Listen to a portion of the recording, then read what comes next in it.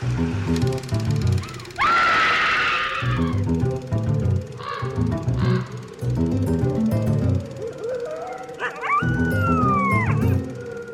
and welcome to Scream Scene, the horror movie podcast where we watch every horror movie ever made in chronological order, and then we rank them from best to worst. My name's Sarah. And I'm Ben.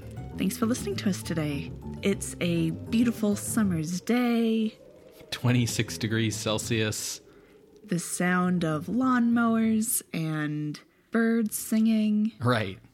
Truly, truly summer is here. Indeed. How are you feeling? I'm doing good. I like sunny days. I like days where you can see the blue sky and all the greenery and the fluffy white clouds. I'm good. And the fluffy white clouds of poplar fluff, as poplars are incredibly popular in Calgary. Who'd have thunk it? Poplar is popular. Yes, indeed. Well, I'm pretty excited about the episode today. Yeah, I think it's going to be an interesting one. It's certainly going to be a sort of landmark, significant moment. It's our first Italian horror film. Mm-hmm. It is I Vampiri from 1957. And that title just means The Vampires. Yes. And since it's our first Italian horror film, there's like a lot of context setting that we can do. I know history is like a very long story, but trying to be brief. Italy entered World War I in 1915. Their goal in doing so was to kind of unify its expanding borders. There was already the Italian diaspora kind of living beyond Italy's borders, and Italy was like, cool, but now we're going to go conquer those areas and officially make them part of Italy. And they would do this in 1915 through annexation, active war, such as in the case of Austria and Austria-Hungary, as well as treaties with allies. So by the end of World War I, despite the promises made with the Treaty of London of, hey, if us allies win, Italy, you'll get these things, the allies did not honor that. So Italy kind of saw their victory at the end of World War I as a, quote, mutilated victory. So Mussolini, he had been on the political landscape since 1912, and after World War I, he started using that mutilated victory in his main rhetoric around dissatisfaction of post-war winnings, I guess you could say. His official start to his fascist movement came in 1919, because in post-World War I, Italy was very disjointed. Unemployment was incredibly high, a lot of economic instability. There were many workers' strikes and labor disputes, as well as like factories being like, fine, we'll like make our own internal government in this factory, and that going poorly, as well as many right and left-wing conflicts in urban and rural areas. So in this context, Mussolini argued with his nationalist rhetoric for stabilization and order. You know, a lot of similarities here with what you might know about Germany's history post-World War I and Hitler coming to power. As seen in our episode 57 on Fairman Maria, where we gave context of film in Nazi Germany, horror was banned in fascist Italy, specifically in like the 30s and 40s. So while Mussolini didn't instigate cultural controls in the same way that Hitler did through like committees, he did have authoritarian control over the state, culture production, as well as even church structure and bureaucracy, which I think is really interesting. Like many fascists, Mussolini was very pro-war, expansionist, etc. So when he joined Nazi Germany in taking over Europe during World War II, he again invoked that rhetoric of a new Roman Empire, with eyes to the west in southern France, east to Slovenia, Yugoslavia, Croatia, Greece, and southwest to northern Africa. However, despite his like pro-war, like, oh, I love the military kind of image, fascist Italy consistently failed in battle prowess, I guess you could say. The reasons are pretty complex, but it's a mix of that historical emphasis on foreign policy rather than internal policy, making sure that your people are healthy, that you have a lot of production of things you need for war, and a good, stable economic scene. So we're in 1943 now, and it's September, and Italy is being invaded by the Allies. Mussolini escapes to northern Italy to set up a puppet state, with the Allied troops making their way through Italy. The Italian troops, along with German troops, would come in to try to push out the Allies, but then would also, in the conflict, a lot of civilians were killed. So there ended up being almost like a civil war as anti-fascist groups fought against these German and Italian troops. By May 2nd, Italy surrendered, and then 6 days later, May 8th, Germany surrendered, and World War II kind of came to a close on the European front. Mussolini was captured and executed, and the person put in charge of Italy after that was Pietro Badoglio.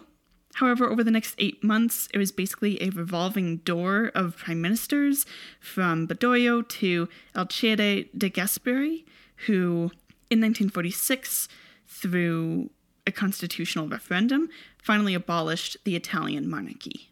So in less than a year, we have a new republic, a revolving door of leaders. The northeast areas that had originally been claimed by Italy were newly annexed by Yugoslavia during some treaty processes.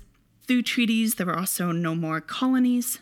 And Italy also saw the immigration of over 230,000 people from specifically the Yugoslavia area, but kind of those diasporic populations coming back to Italy, as well as a internal immigration of Southerners kind of moving north to where there seems to be a bit more economic stability. Italy saw a huge economic boom to specifically their automotive and fashion industries. Sure. I mean, Italian cars, Italian fashion, that all starts to be a big deal in the latter half of the 20th century. Especially because these things can be exported. So, for example, Fiat saw production quadruple between 1948 and 1955. With this shift of foreign policy towards cooperation, Italy would become a founding member of NATO in 1949, would join the UN in 1955, and was a founding member of the European Coal and Steel Community, which regulates industrial production, in 1952, and the European Economic Community in 1957, which was the precursor to the European Union.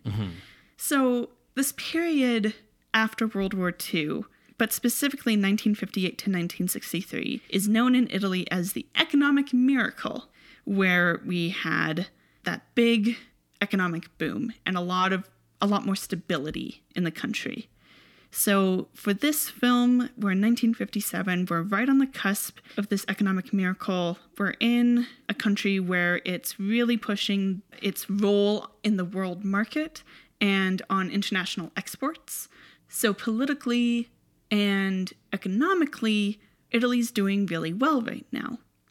Socially, though, that huge influx of people from Yugoslavia, as well as from the south to the north, south being more rural and north being where the economic boom is really happening, that whole immigration exacerbated the classes and the class divides, especially between, say, immigrants and existing workers, I guess you could say, like people who are already living there, as well as a very wide gap between rich and poor.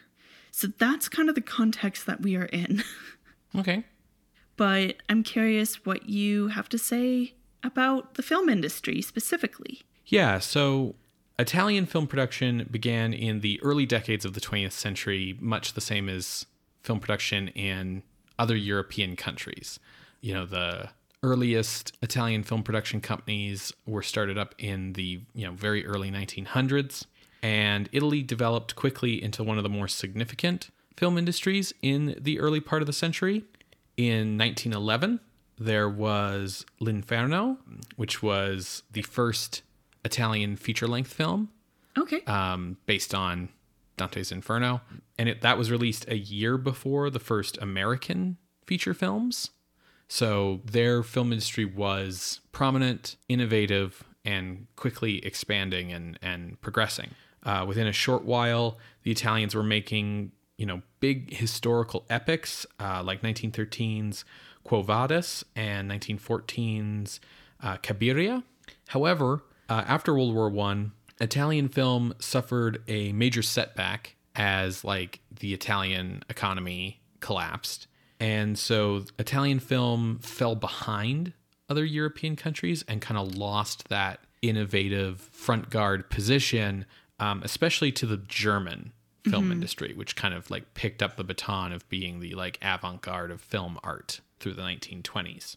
So to save and promote the Italian film industry, the fascist government created a number of protectionist policies designed to encourage Italian film, which also included policies that discouraged the impact of foreign films. So, for instance, there were quotas similar to the British system that there had to be so many Italian films produced, but also there were quotas on how many American films could be imported, and there was a law that all imported films had to be dubbed into Italian. You couldn't just subtitle stuff, and that had to be done at the expense of the studio producing the movie and putting it into Italy. So basically making it kind of financially pricey to import your film to Italy. So it's not like foreign film dried up entirely, but it was sort of limited to who could afford to have their movies dubbed. The government also set up a nationalized production studio and built a whole town southeast of Rome called Cinecittà, or Film City, which had studios, sound stages, development labs, post-production facilities, and even a film school, which Hollywood didn't have a film school. The Italian industry bounced back really successfully due to these fascist policies, if sort of completely in isolation. Not a lot of foreign films were being shown in Italy, and then because of Italy's really strict policies on importing films, other countries enacted retaliatory policies against Italian films, so Italian films weren't being exported either. So it was kind of this little hermit kingdom of film industry, which ultimately was very successful because it was okay, so we're working in isolation, right? So you kind of aren't being judged next to anything else. You can develop your own thing. It's just that Italian film wasn't really being seen on the world stage. Like the national film industry of their allies in Nazi Germany, the fascist government did not allow horror films, although it was not quite for the same reason. So the Nazis believed that movies should be light, escapist entertainment that encouraged nostalgia and affection for the homeland. The fascist position against horror films was also one against fantasy films. It was a position that was mostly about encouraging a focus on realism above all else in order to discourage peasant superstition and belief in the irrational, similar to the Soviet position on art. Interesting. What's really interesting to me is that the fall of the fascist government after World War II did not result in a creative rebellion against this imposed realism aesthetic. Instead, realism was taken even further in the post-war era, becoming the movement known as Italian neorealism, with films like Ossessione, Roma, Città Aperta, Ladri di Biciclette, and Umberto D.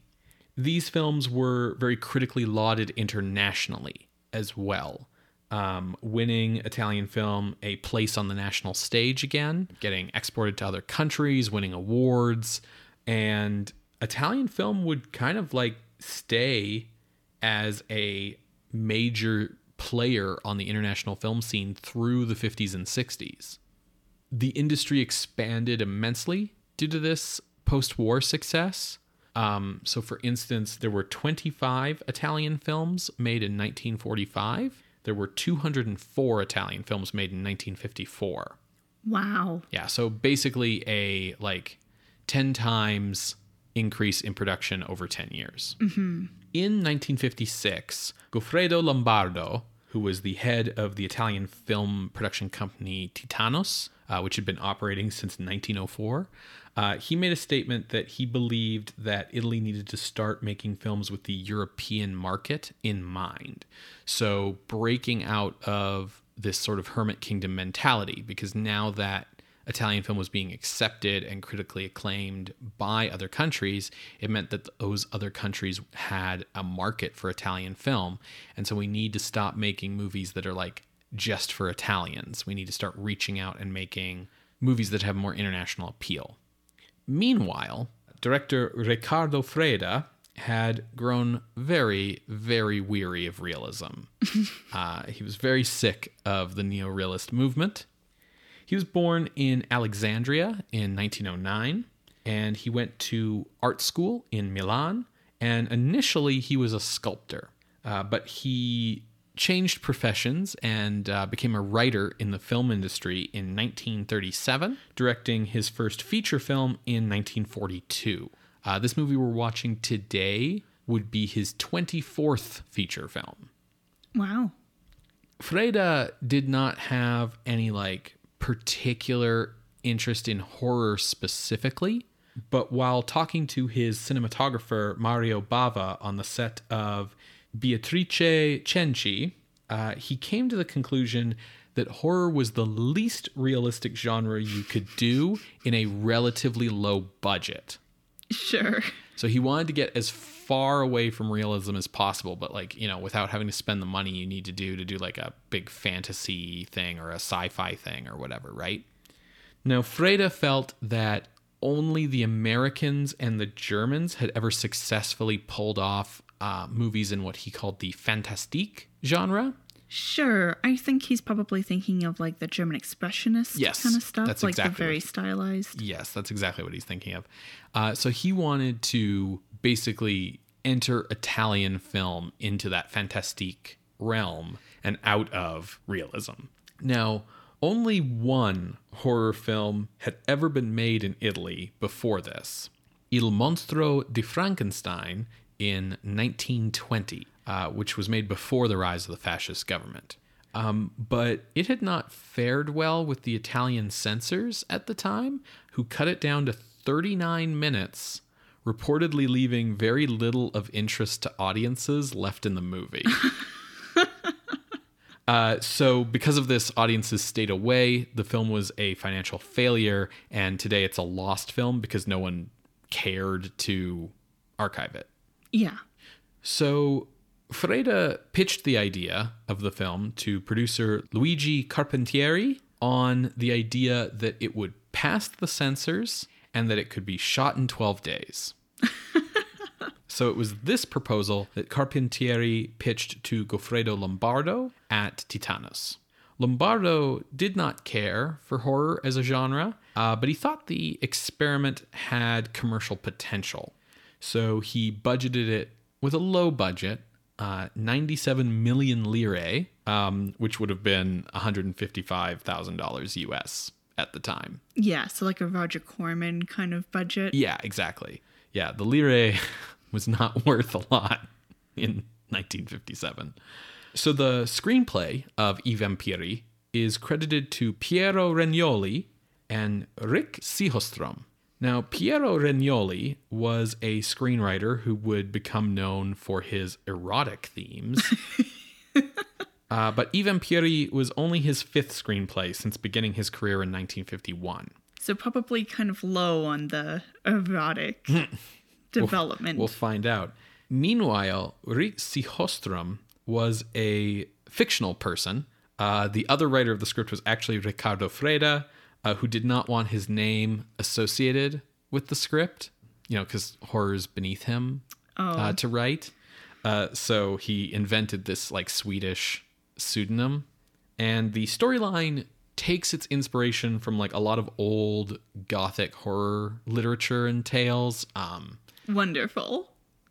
Specifically, the inspirations that were listed were things like Fall of the House of Usher by Poe and the Legend of Countess Bathory. That's the queen who believed she could be immortal by bathing in virgin's blood. Correct, yeah. But Freda kept the setting contemporary in order to keep the budget low. Sure. It's interesting that you bring up Bathory because she is kind of seen as a vampiric figure. Yes. Because she bathed in blood. Yeah, she often gets like portrayed as a vampire in like modern vampire fiction. Or like she gets dubbed like Countess Dracula. Yeah. When actually she just was a mass murderer. Right. She was just crazy. It's fine. I mean, same thing as Dracula, right? Like Dracula wasn't a vampire. He was just a mass murderer. It'll be interesting to see like how much the movie draws from any kind of like native tradition versus how much it draws from like cinema, right? Like, yeah, because there's been enough of a tradition of like cinematic vampires by this point, and it's like, you know, so is Freda, in looking to make a horror movie, is he thinking about native Italian, you know, horror folklore or whatever, or is he thinking about Hollywood movies that he's seen and trying to imitate? Mm-hmm. And especially with that tie to German Expressionism, is he thinking about Nosferatu? Right. And like, you know, we've certainly seen with like Mexican and French horror films that like the modus operandi has very much been like, let's copy Universal horror movies because that's what horror movies look like, right? Mm-hmm. It also has me a little concerned because as we kind of talk about in our episode on 1932's Dracula, there's a very like xenophobic anti-immigrant thing, and Italy is seeing a lot of immigrants. Yeah. Especially like rural to urban from like even internally from the south. So it has me like a little worried like how they're going to handle that part, if they're going to do a bit more of a Dracula spin. Yeah, because ultimately like vampire myth begins in rural areas, in small villages in Eastern Europe, and sort of spreads out from there. And so it can be tied really easily to fear of immigration. It can be tied really easily to fear of like peasant superstition. And, you know, it can be tied really easily to like feelings of like, well, we're the civilized city folk, you know, and that sort of thing. Yeah. So for the lead female role in the film, Riccardo Freda cast Gianna Maria Canale, which was hardly a surprise because she had starred in all of his movies since 1948. Canale was born in 1927 and was the runner-up for the Miss Italia beauty contest when she was 20 years old. She was regarded sort of as the Italian Ava Gardner in her looks, and she fell in love with Freda on the set of Il Cavaliere Misterioso, and Freda left his wife to marry her. Ooh, scandalous. Indeed. So the couple worked together from 1948 onwards, and Canale took the lead in I Vampiri, despite not really liking the part or the movie. It would ultimately be her last film that she would make with her husband, although they would remain married until his death in 1999. She passed away 10 years later in 2009. The film was shot in black and white by cinematographer Mario Bava, partially to keep costs low, and also partially to make the movie's special effects easier to pull off, which Bava also designed. A decision late in the game to shoot the film in CinemaScope, which is to say anamorphic widescreen, saw the budget increase to 142 million lire, or $227,000. So almost doubled. Mario Bava was born in 1914, the son of sculptor, cinematographer, and special effects artist Eugenio Bava. Originally, Mario wished to become a painter, but when he was unable to make a living at that, he followed his father into the film industry, becoming an assistant cinematographer. His first feature film as a full cinematographer was 1943's La Avventure di Annabella, and by 1957, he had been working under Freda for quite some time. He was kind of Freda's go-to cinematographer, and he was well known in the Italian film industry as like an excellent cinematographer, especially of like women Like, he was known for, like, really making, like, Italian women look great on film. Okay. Now, by the 12th day of shooting... So the last day that Freda said that he would have this ready by. Right. The film was not yet complete. Oh, no. Having failed to deliver on his promise to the producers, Freda requested an extension, which was denied. This led to Freda abandoning the production. Just walked off the set and left. He must have been so stressed out. Like, imagine the level of stress to just throw up your hands like that. Absolutely. Mario Bava quickly developed a plan whereby the movie could be completed in just 2 more shooting days. So, like, he's kind of like thinking quickly, thinking on his feet, going like, okay, what have we shot? What needs to be shot? What can we do? And so he went to the producers himself with this 2-day plan and got approval to finish the film as its new director in this manner.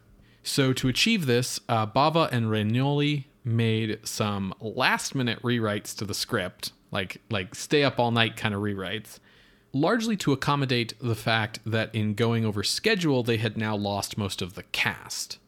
Sure. Because it's like, now I'm shooting this other movie, right?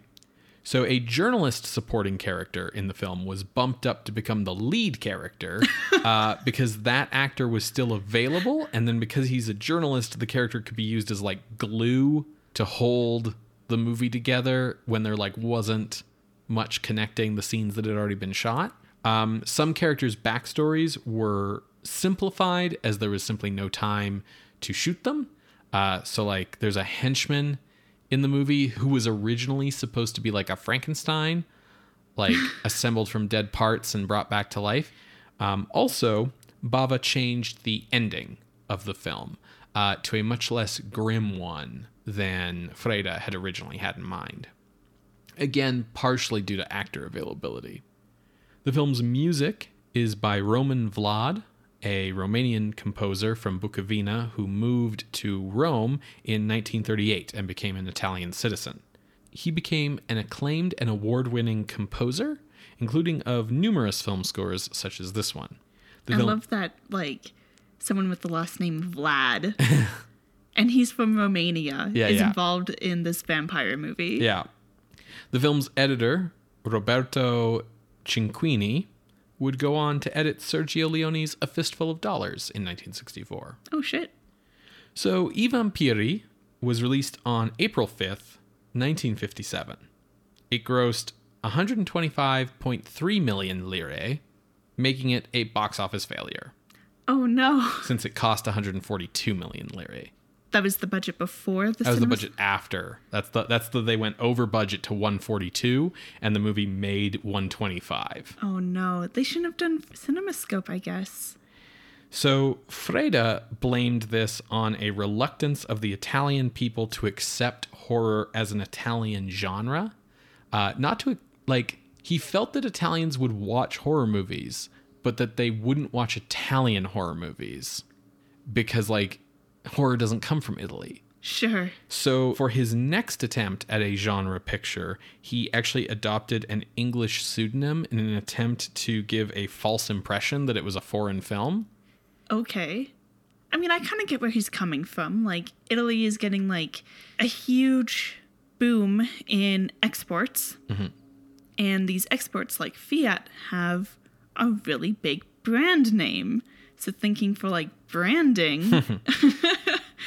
The film received mixed reviews at the time. Everyone kind of acknowledged that it had stuff that was really effective in it, but that it fell short in other places. Although what was effective and what wasn't kind of differed from reviewer to reviewer. And it sort of has the same mixed reputation as a film now. Modern reviews are also very mixed, though contemporary reviews tend to be a bit more forgiving in that they take into account its historical significance in Italian film history. So modern reviews tend to be more on the line of you should see this because it's historically significant, but it does have problems. It ironically was felt by several critics at the time that the film didn't push away from realism enough. Interesting. That like the movie spends too much time like explaining things, which is sort of funny. You know, even in rejecting realism, like Freda, who had been like part of that movement for so long, like couldn't quite break free of it. The movie was not released in the United States until 1960 under the title The Devil's Commandment. The original picture was cut down to make room for new American scenes shot in New York, written by J.V. Rhimes and directed by Ronald Henthauer. This version of the film then had more scenes added to it, scenes of nudity added to it, for its release in the UK in 1963 under the title Lust of the Vampire. That's how the Brits know it's Italian. Is there nudity? Yes. The original Italian version was not available in the United States until a DVD release from Image Entertainment in 2001, which was a very high-quality release at the time. It received a more recent release in 2013 as a bonus feature on Arrow Video's Blu-ray of Mario Bava's seminal horror film Black Sunday, which was the movie that really kicked off Italian horror and gave Mario Bava the reputation as being like the father of Italian horror. Mm-hmm. This is him growing up. Yeah. So we'll be watching the original Italian version for this episode. Awesome. Well, I am super excited. As soon you had me at Gothic. Well, folks, we're going to watch the film. Hopefully you can find a copy and watch along. You're going to hear a brief musical interlude, and when we come back, we will discuss I Vampiri from 1957, directed by Riccardo Freda and Mario Bava. See you on the other side, everybody.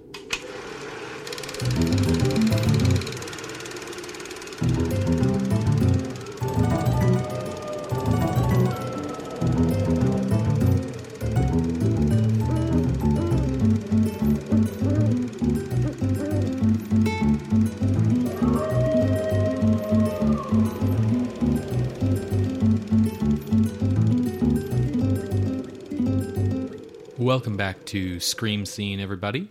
We just finished watching I Vampiri from 1957, directed by Riccardo Freda and Mario Bava. Sarah, what did you think of the movie?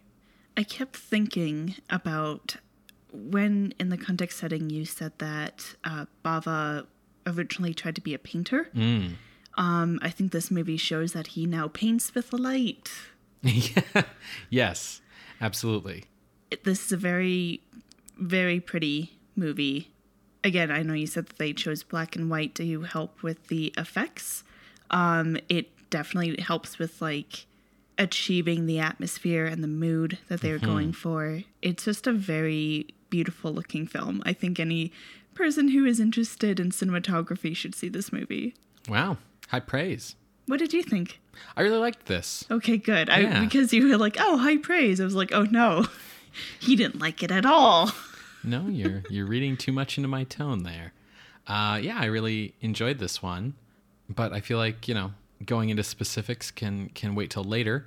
Let's talk about the story, which I do want to say, with like maybe only one exception, the movie does a really good job of like not having it be obvious that like a good chunk of the script was rewritten at like the 11th hour. Yeah, it's fairly cohesive. It is complex for a plot, but there's only like a few moments where I'm like, huh? If I hadn't known that they had to do some changes at the 11th hour, I probably would have chalked it up to like a different editing style than what I'm used to. Sure. I think that like you don't really notice, like you wouldn't notice at all that like the journalist wasn't supposed to be the main character, for instance. Although knowing that, I think makes it really clear how little of the movie was shot when Freda walked out. Yeah, because I was going to ask you who was the main character. Right. Well, why don't we talk about the movie story as is first, and then I can talk a little bit about the changes that were made. Absolutely. when we first sat down to watch this movie, we did have a bit of, or at least I did have a bit of a surprise with this movie because it's set in Paris. Yeah. I thought it was going to be set somewhere in Italy. Right. It makes me think of the fact that, like, you don't really think of it when you're watching Hollywood movies. But, like, you know, how many American horror movies have even been set in America? Like, so often they're like, we're in Paris, we're in London, we're in unidentified European town. So that horror can be something that's, like, foreign and other, that, like, doesn't exist in America. And we've talked about, like, how effective it is when it actually is set in America. And I can't really speak to why this is, but it's sort of like normalized that, you know, a Hollywood movie can be set anywhere, but you sort of expect a foreign film to be set in the country that made it. Sure. And with Italy having had such a long period of not allowing foreign films in, and also the fact that, like America, Italy dubbed all the foreign films coming in, my guess is that for, like, an Italian audience, a bunch of French people speaking Italian wouldn't seem weird at all. Yeah, and I figured it must have something to do with, you said later the director, Freda, the next time he makes a genre picture, he goes under an English pseudonym. So I was thinking, well, maybe that's why they did France here. Horror is from other countries. Yeah. But in any case, that was a surprise. It is still set in 1957. And we see that there is a woman who has been found in the river, drained of blood. She is the third woman to disappear, and same kind of situation. They are found drained of blood. They had disappeared 2 weeks prior, but from the autopsy, doctors can determine that they were killed recently.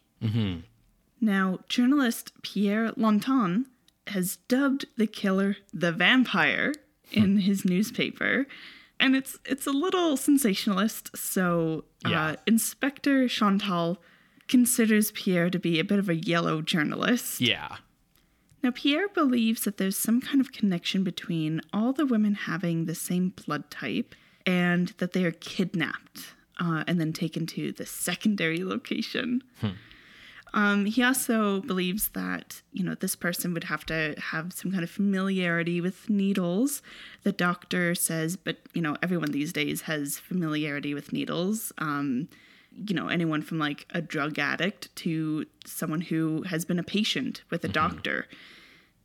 Using a photo that was taken of the latest victim, Pierre asks around the victim's school and meets her friends. One of them is named Laurette. And Laurette mentions that at one point they, as a group, had been followed by a man and identifies that it was this man who was in this picture. And we find out as the audience that that man is back and following Laurette. So this man, we find out his name is Joseph. We see that he is a drug addict. We don't know exactly what he's addicted to, but he is being manipulated by an unseen man, saying, I'll give you the rest of your fix if you kidnap this woman for me, like you did the others. Now, Joseph goes to follow Laurette and kidnap her, but Pierre is hanging around. So Joseph can't, he books it, and Pierre follows him. Because of this, Joseph gets spooked, and thanks to finding a leftover vial in his apartment, Joseph heads to this doctor, and he's asking to see him. And he explains, like, I know it's you who's drugging me, because your name's on this vial. This professor is named Professor Degrand, and Joseph is here. He's asking too many questions, so Degrand's assistant kills him. Yes. Pretty, like, on screen, and pretty, like strangle from behind. Like, no qualms at all about just attacking this dude. Before they kill Joseph, Joseph does mention that, you know, someone was following me and, you know, I don't want to do this anymore. So they know that there's someone close on the trail. So to cover up this death and any loose ends, Degrand fakes his death. There is a subplot that I haven't really touched on yet, where Pierre is being pursued by this woman named Giselle Dugond. She is the niece of the local Duchess, Marguerite Dugond. Now, this comes up because Pierre isn't into Giselle, and his photography friend, Ronald/maybe Donald, depending on what the subtitle decided to show, thinks he's nuts. Because he's like, Giselle is gorgeous. She's the niece of a duchess. What the fuck? Anyways. I really like the way this subplot starts, because in the beginning, it's like very much that kind of tropey, like, why don't you spend more time with me? Like, you're so obsessed with your work. Like, who cares about finding this killer? Like, come hang out with me. Like, kind of relationship that like movie protagonists and their girlfriends tend to have. So it seems like very normal. Except she's not his girlfriend. Yeah. She wants to be. And he's like, no, I'm here doing work. Stop driving by here to get my attention. And it's just kind of neat to see like a girl going after a guy. Sure. Anyways, so it's the funeral.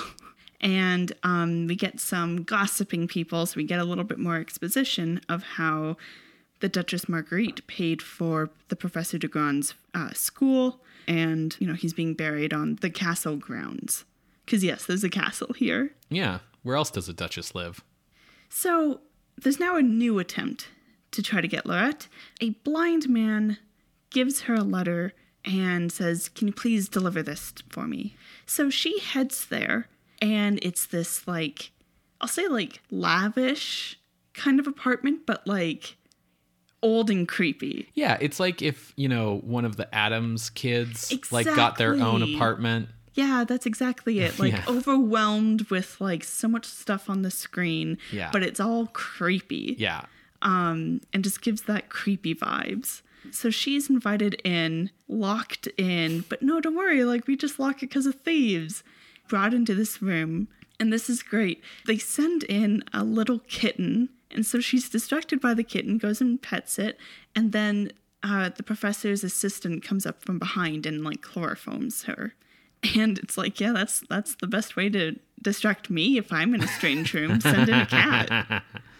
When Pierre and the police follow up with this blind man, because now Laurette's gone missing, they find nothing in these apartments except the cat. The cat's just hanging out.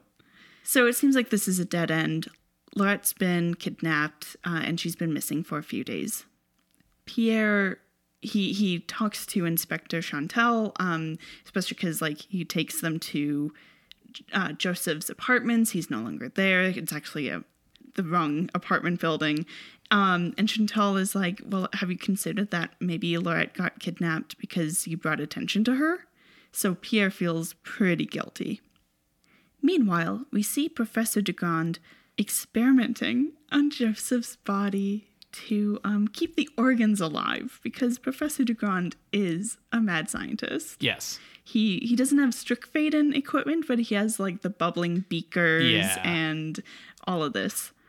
The Duchess Marguerite, who is quite old and wears like a veil over her face, comes in and demands that, no, you need to do my experiment now, because Giselle is expected at the ball later this week. Ben and I turned to each other and we're like, we think we know what's happening here. Yeah, they make a big point of how the Duchess is a big recluse, and like if she gets seen, it's always with this veil because she used to be so beautiful, and when she aged, she couldn't really like handle it, so she doesn't like anyone seeing her old wrinkly face. Mm-hmm. And so it's like, oh, okay, you're starting to like put the pieces together.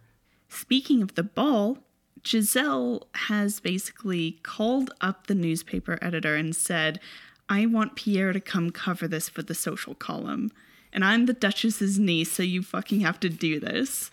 Yeah. So she forces Pierre to come cover the ball for the newspaper. I love this because his like excuse for not spending time with her, you know, in the past has been like, well, I'm on newspaper business. And that's been his way to try and like let her down gently. So she's like, well, now this is newspaper business, so you have to come see me. So he brings his photographer, Ronald McDonald, Through some more gossip-based exposition, we learn some of the history of their families. So Marguerite was in love with Pierre's father, but his father didn't love her back, so let her down and married, Pierre's mom. Yeah, and had Pierre. Pierre apparently is the spitting image of his father. And at one point, Ronald ribs Giselle at one point. Like, it's the curse. Like, you and your aunt were both destined to fall in love with Pierre's family. Yeah. And I guess after, Pierre's dad kind of spurned the Duchess, she made a point of being like a real bitch to Pierre's mom and like ruined Pierre's mom's life in some non-specified way. And this is why Pierre is like very much down on like the whole Degrand family. Yeah, he doesn't want anything to do with Giselle, and she's not getting it. Yeah. Pierre also at this moment is preoccupied with his guilt over Laurette being kidnapped, and there's still being no word.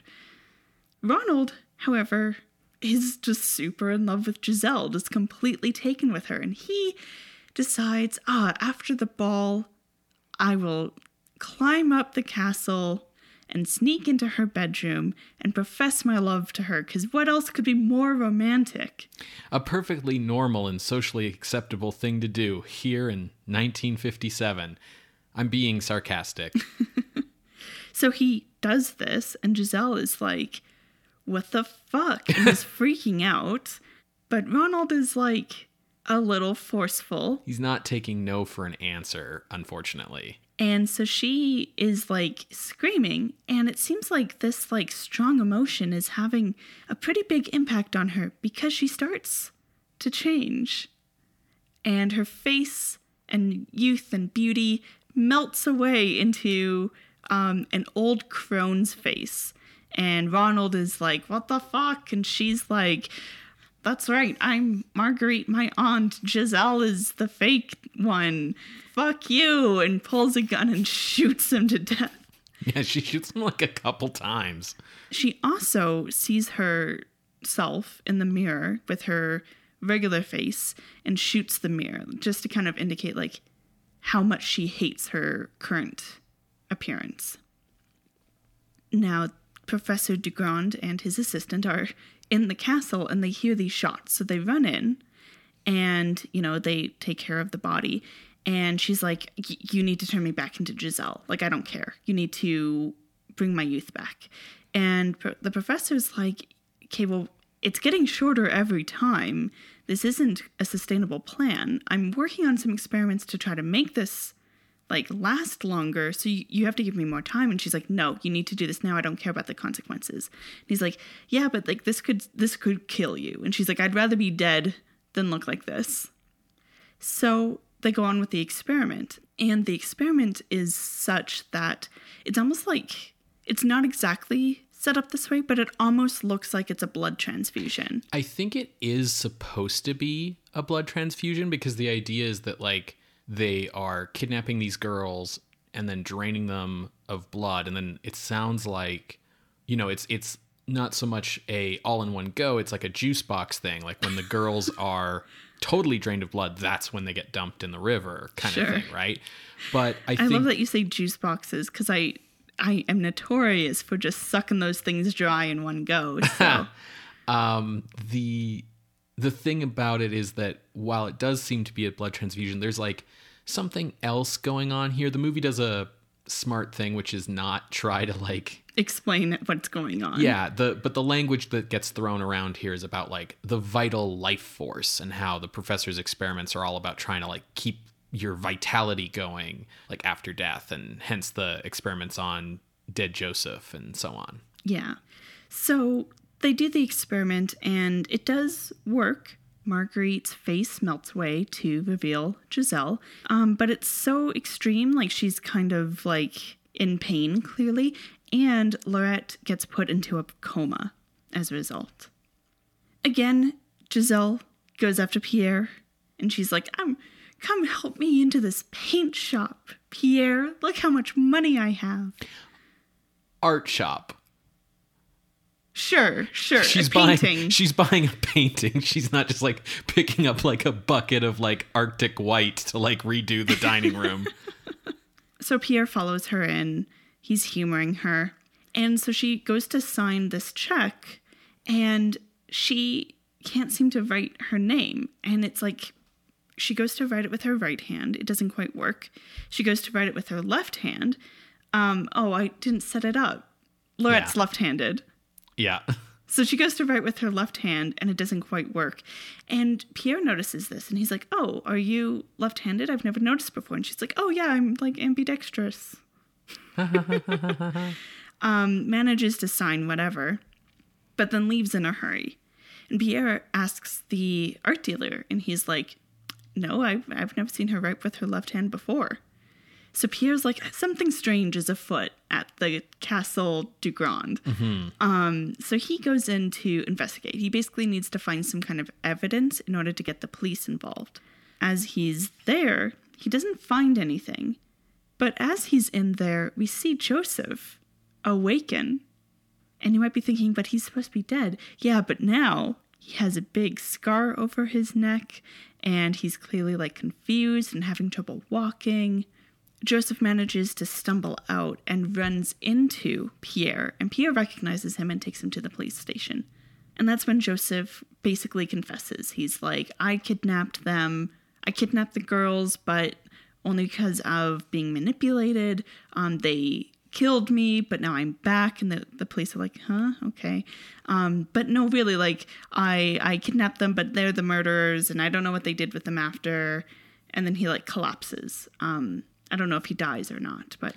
I think they did say he died. Thus ends the tale of Joseph. Yes.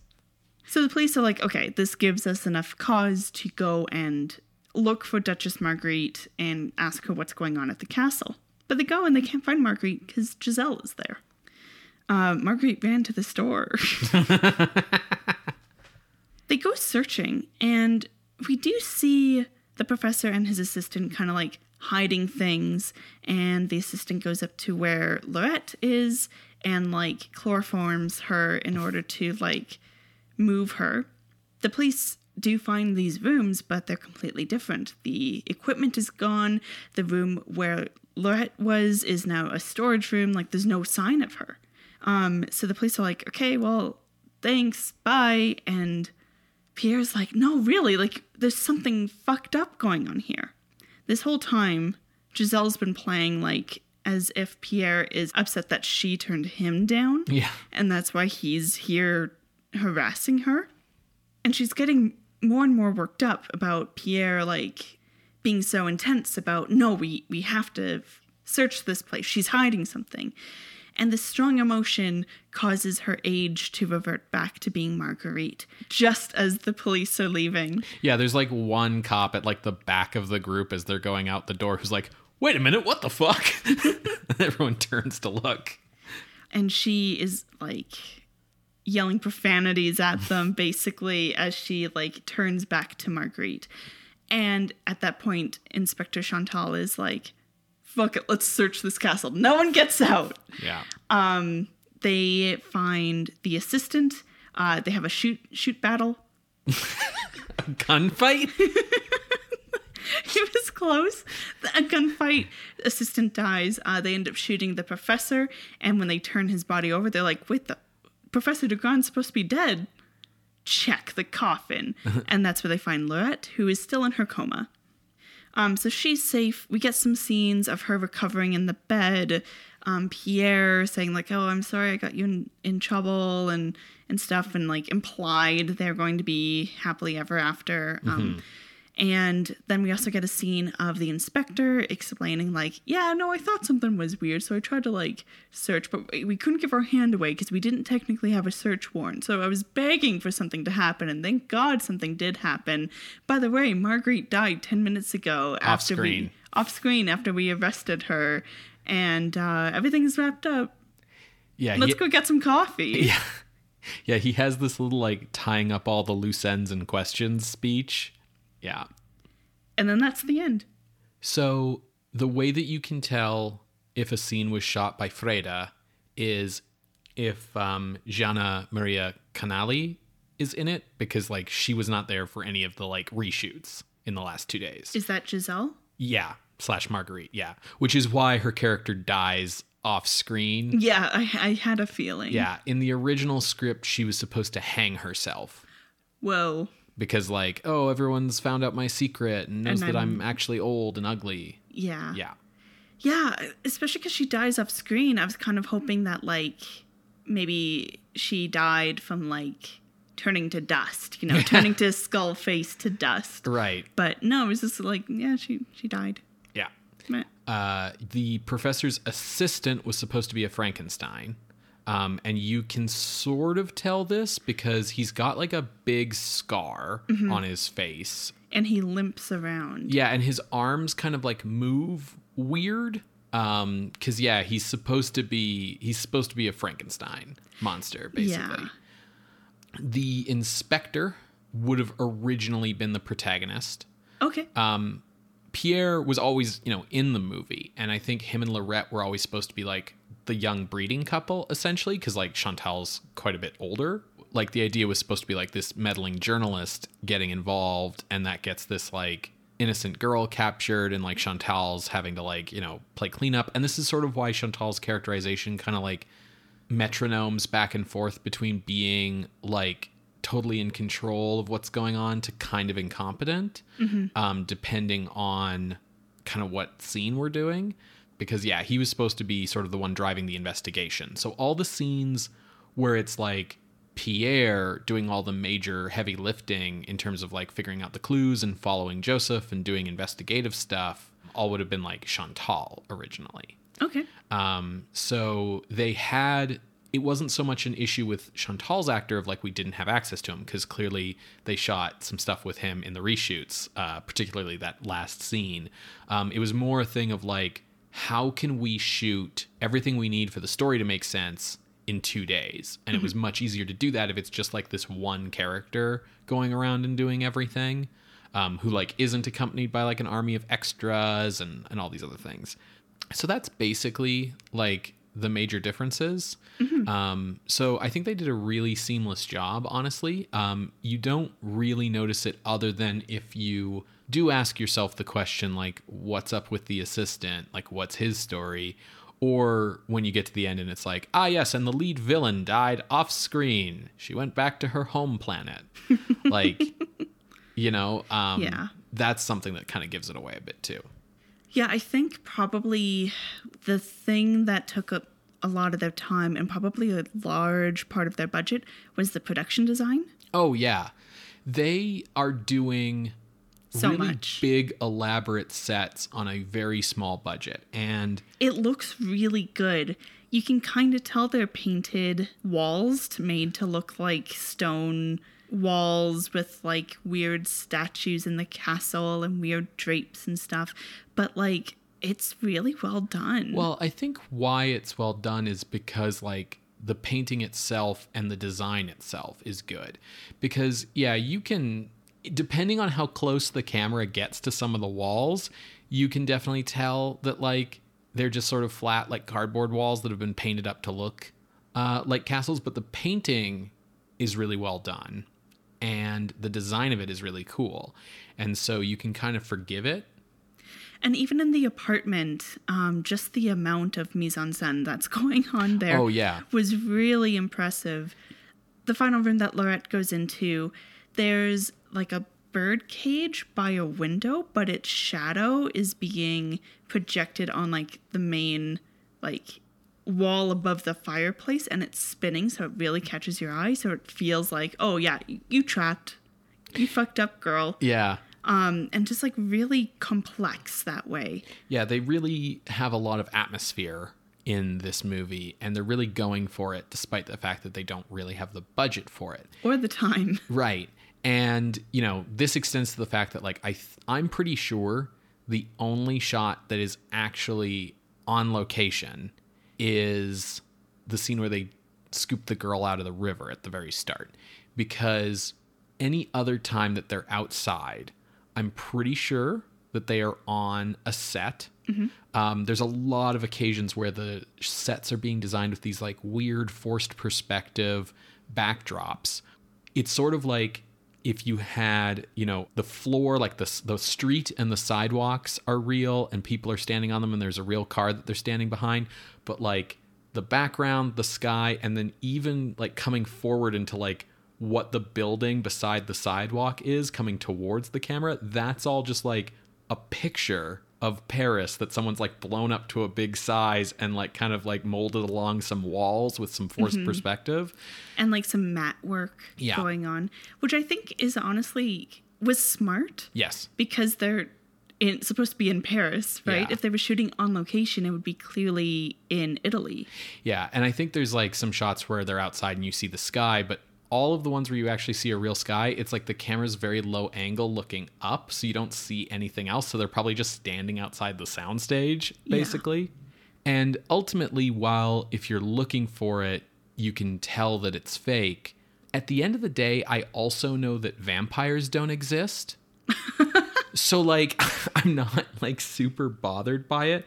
Like, it's actually kind of fun to sort of notice all the things and try to, like, figure out how they did them, but it doesn't ruin your enjoyment of the movie, or at least it shouldn't. If it does, you need to like take a step back, I think. The acting was all right. I think Laurette and Giselle/Marguerite were probably the two standouts, but there were no failures. You know, there's no one who I was just like, ugh.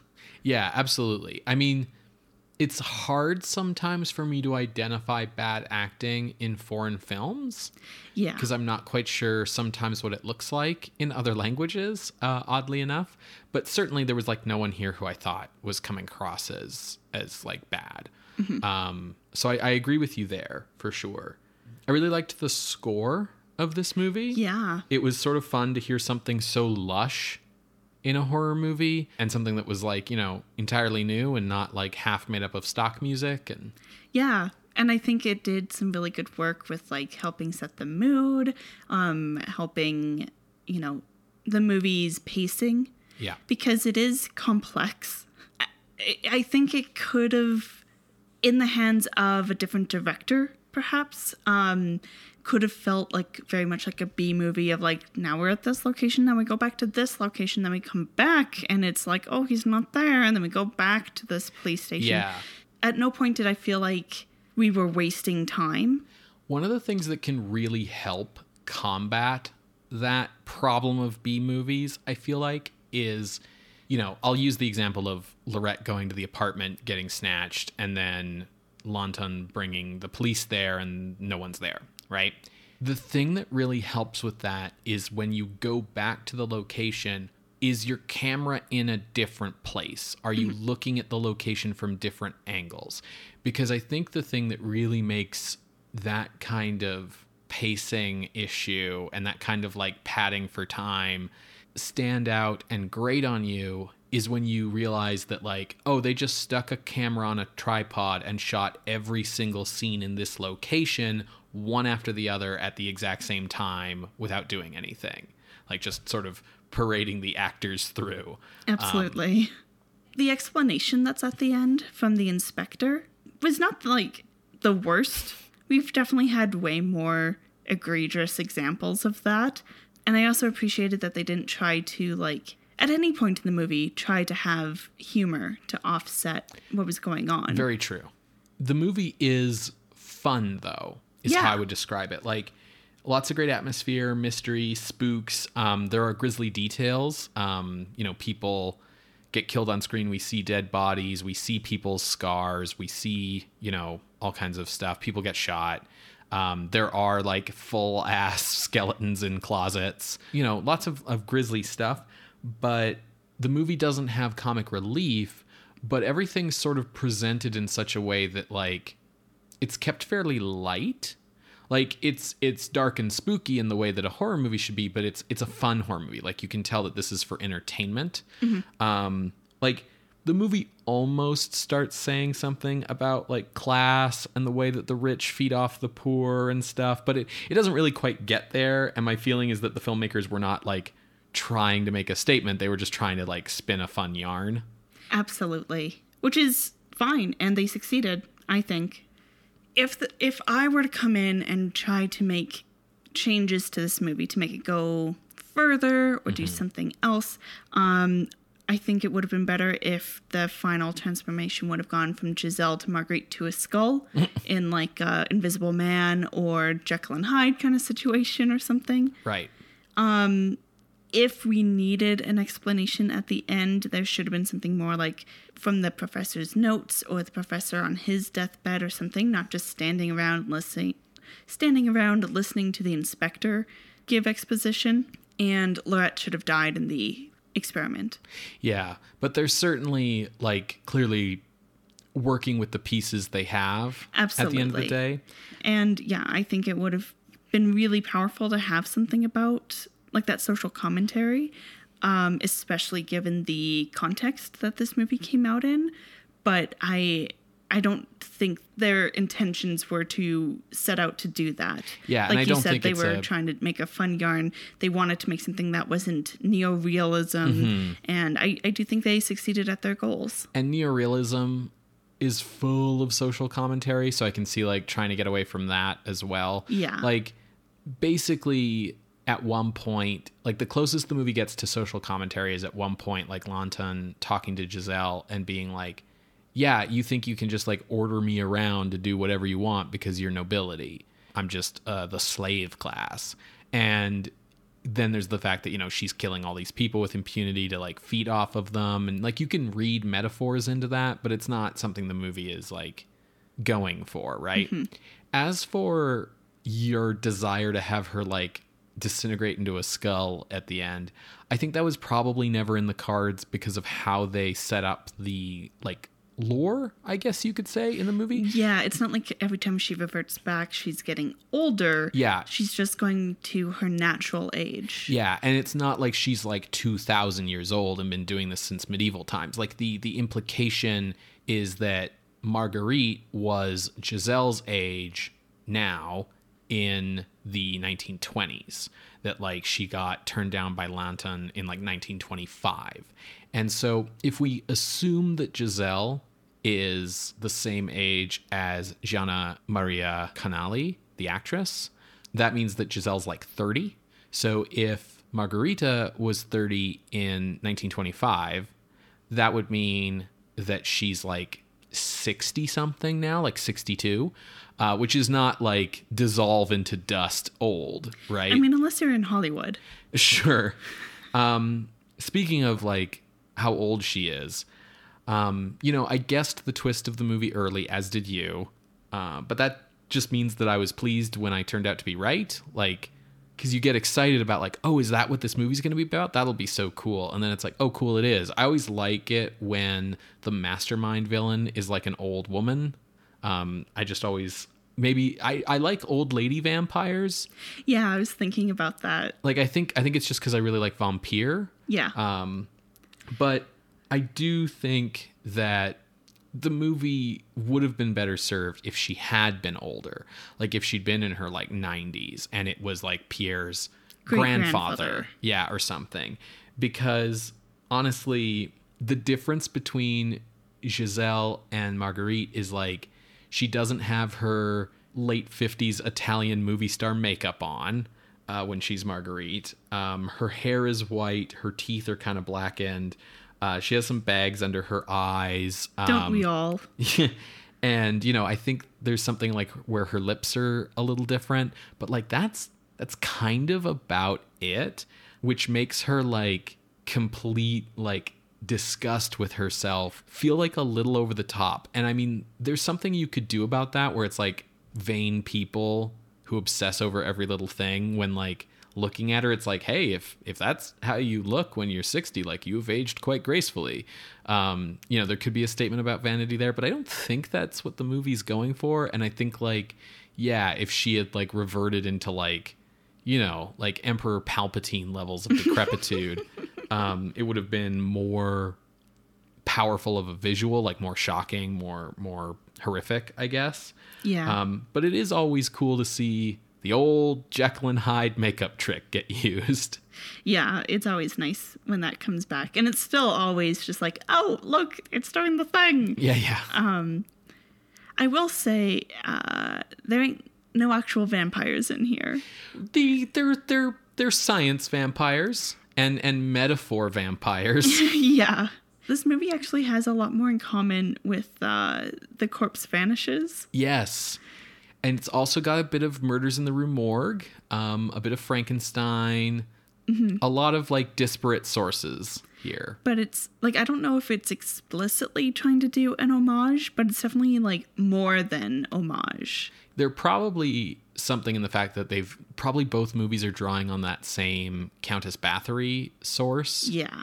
I will say that while it's tempting to look back in time and try to guess like what movies Freda is like pulling from for his aesthetic here.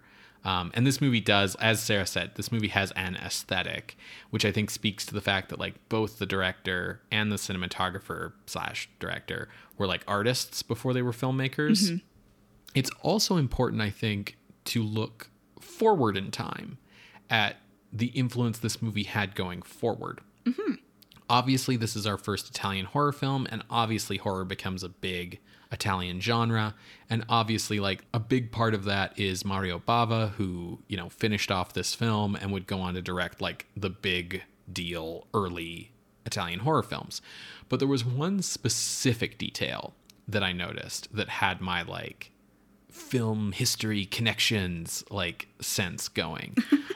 Which is that, like, at the early portions of the movie, when like Joseph is kidnapping people, or when we don't know that it's Professor Degrand who's like ordering him around or whatever, you know, the mysterious assailant, the vampire of the papers at the start of the movie, we only see as like someone with black gloved hands.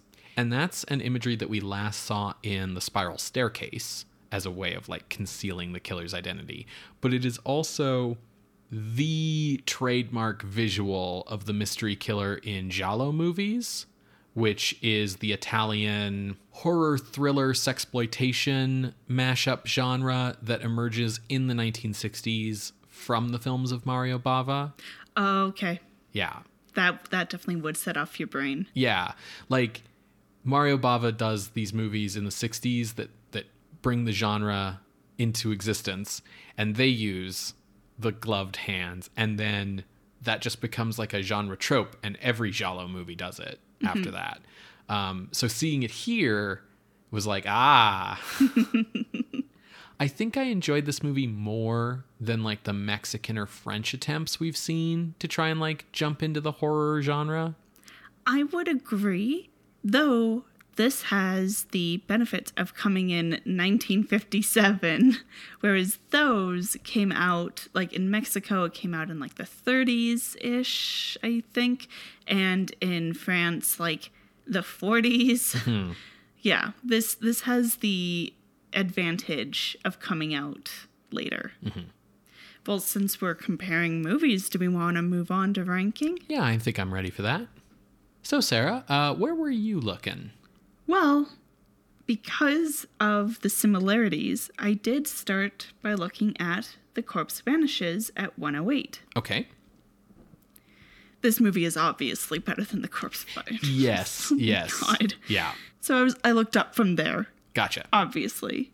And the other movie that I kind of settled around and thought of was the French film Le Loup de Malvenance. Sure.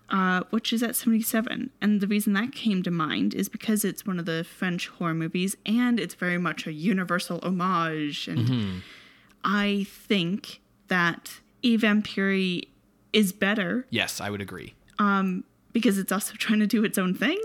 And it's trying to do just like one thing. Like, even though this movie has a mad scientist and undead people and a Countess Bathory thing and whatever, they all tie in together. Like, it's complicated, but they all tie in. Whereas like Le Loup de Malvenance was like mad scientists and like a gothic Jane Eyre thing and like a werewolf and Sherlock Holmes. Yeah, and like murder mystery stuff. Like, it was just a lot of stuff.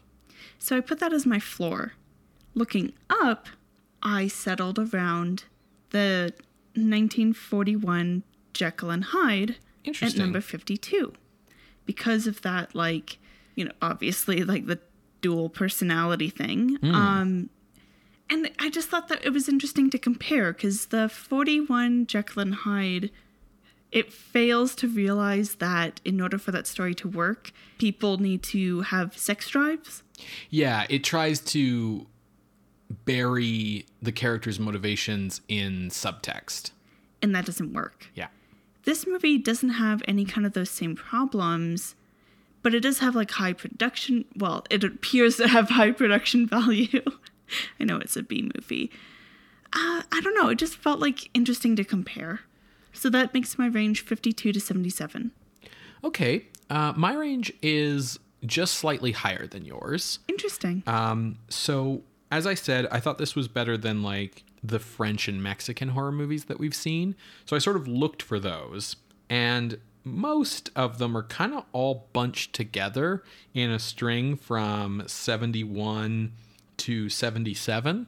So I found that area and I started looking up from there. Right above there is stuff like Night Monster and Frankenstein Meets the Wolfman, and so it was easy to keep going up. I hit number 58, The Black Room, and went, the Black Room's real good though. And so I decided this was definitely better than Not of This Earth, the Corman movie about the space vampires who have the eyes that like turn you to stone or whatever it is and dress like the Men in Black. Definitely better than that. But The Black Room is really good. We respect it quite a bit. So I made that my floor. Looking up from there, I was trying to find a spot where it felt like, okay, what's definitely better than this movie? Making my way up, passing by usual suspects like Dementia and The Man with No Face, I ended up settling below House of Wax, which does this same kind of like, someone's preying on young women and we got to find out who it is to rescue one, and like the bad guy is someone with like a terrible secret, and I think does it a lot better because it's like a bit more lurid in its visuals. It goes for that shock visual at the end in a way that this movie doesn't quite make it. So I decided to make my ceiling number 41, below House of Wax, above Queen of Spades. That creates some overlap in our ranges, specifically from Jekyll and Hyde to Not of This Earth, that like 52 to 59 range. Sure. Part of the reason why I didn't go higher when I was looking at my range is The Leopard Man is at number 50. Mm-hmm. And while that movie struggles a little bit and, is trying to be like one of the early serial killer movies, it has a few very powerful moments. Yeah, I think it achieves greater suspense and terror and horror than this movie does. The scenes in Eve Vampiri that stand out to me as being very evocative and very powerful is when Laurette wakes up at one point and she's trying to escape and she opens up a room where there's skeletons in the closet, but they're like mummified people. Yeah, it's that like they look like just bodies that have been left there. And she screams and faints, and like the camera does, or rather the editing, I guess, does a really good job of cutting between the different mummified faces. That's probably like one of the more strong visuals and moments, but it's not a full sequence like the panther killing that girl. Yeah, I totally agree. The other scene that I would say probably stands out the most in Eve Vampiri is like the first time that we see Giselle revert to Marguerite and she shoots that guy. For me, that was more like, fuck that dude up. Rather than like terror or horror. Sure. This is, Eve Vampiri plays in the gothic horror side of the swimming pool. Because of that, it sort of falls a bit, at least from a modern perspective at least, into that like Halloween horror feel, where it's more about like spooky castles and skulls and cobwebs and, old people. and that kind of thing. You know, mad scientists rather than Val Lewton's movies, which always were much more sort of modern day nightmares. Mm-hmm. So I'm in agreement about keeping below the Leopard Man. I will say that in between the Leopard Man and Jekyll and Hyde is The Man Who Changed His Mind from 1936, which is the first brain swapping movie. Yeah, that movie I really fucking enjoy. It does black comedy really well. Yes. I mean, the title itself is a great joke. Oh, it's so good. And, you know, the ending is really powerful. Like, I can see it in front of my mind. I think it really achieves everything that it sets out to do in a way that Eve Van Puri struggles because of the reshoots they had to do. Through no fault of their own, really. Like, I think Eve Van Puri is really good for what it is and what kind of happened behind the scenes. But I don't know. That's how I feel, I guess. Okay. Would you be good with putting this at number 52 then, below The Man Who Changed His Mind, but above the Spencer Tracy Jekyll and Hyde? Yeah. Okay, then I think that's what we're gonna do. So entering the list at the new number 52 is I Vampiri from 1957, directed by Riccardo Freda and Mario Bava.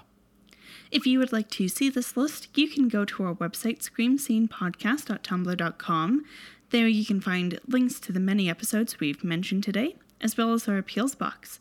If you would like to contest this or any other ranking, you can drop us a line through our Ask box on Tumblr. You can reach out over email at screamscenepodcast@gmail.com or over Twitter @_screamscene.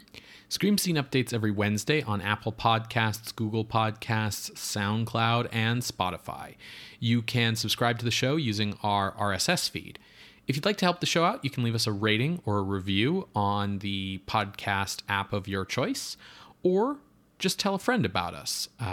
Meet up with your friends if you're all double vaccinated and you're following your local health regulations. And when they say, what have you been doing the past year while you've been in lockdown? You say, I've been listening to Scream Scene, and you should too. If you have the means, you can also support us monetarily by heading over to patreon.com/screamscenepodcast. You can become a patron of the night for as little as $1 a month and get thanked on the show. Patrons at the $5 and $10 levels get access to regular bonus content. By becoming a patron, you not only support our hosting fees and the time that we take to produce these episodes every week, you also are contributing towards special projects like doing horror adjacent episodes, for instance. So that's patreon.com/screamscenepodcast. So Ben, what are we watching next week? Well, to the best of my knowledge, we're going back into trash next week. Oh, no. We are staying in anamorphic widescreen. That's one of the few things I know about this movie. But we are watching a American B movie called She-Devil. She-Devil. Yeah. Interesting. Yeah. All right, well, I look forward to it. See you next week, Creatures of the Night. Bye. Bye.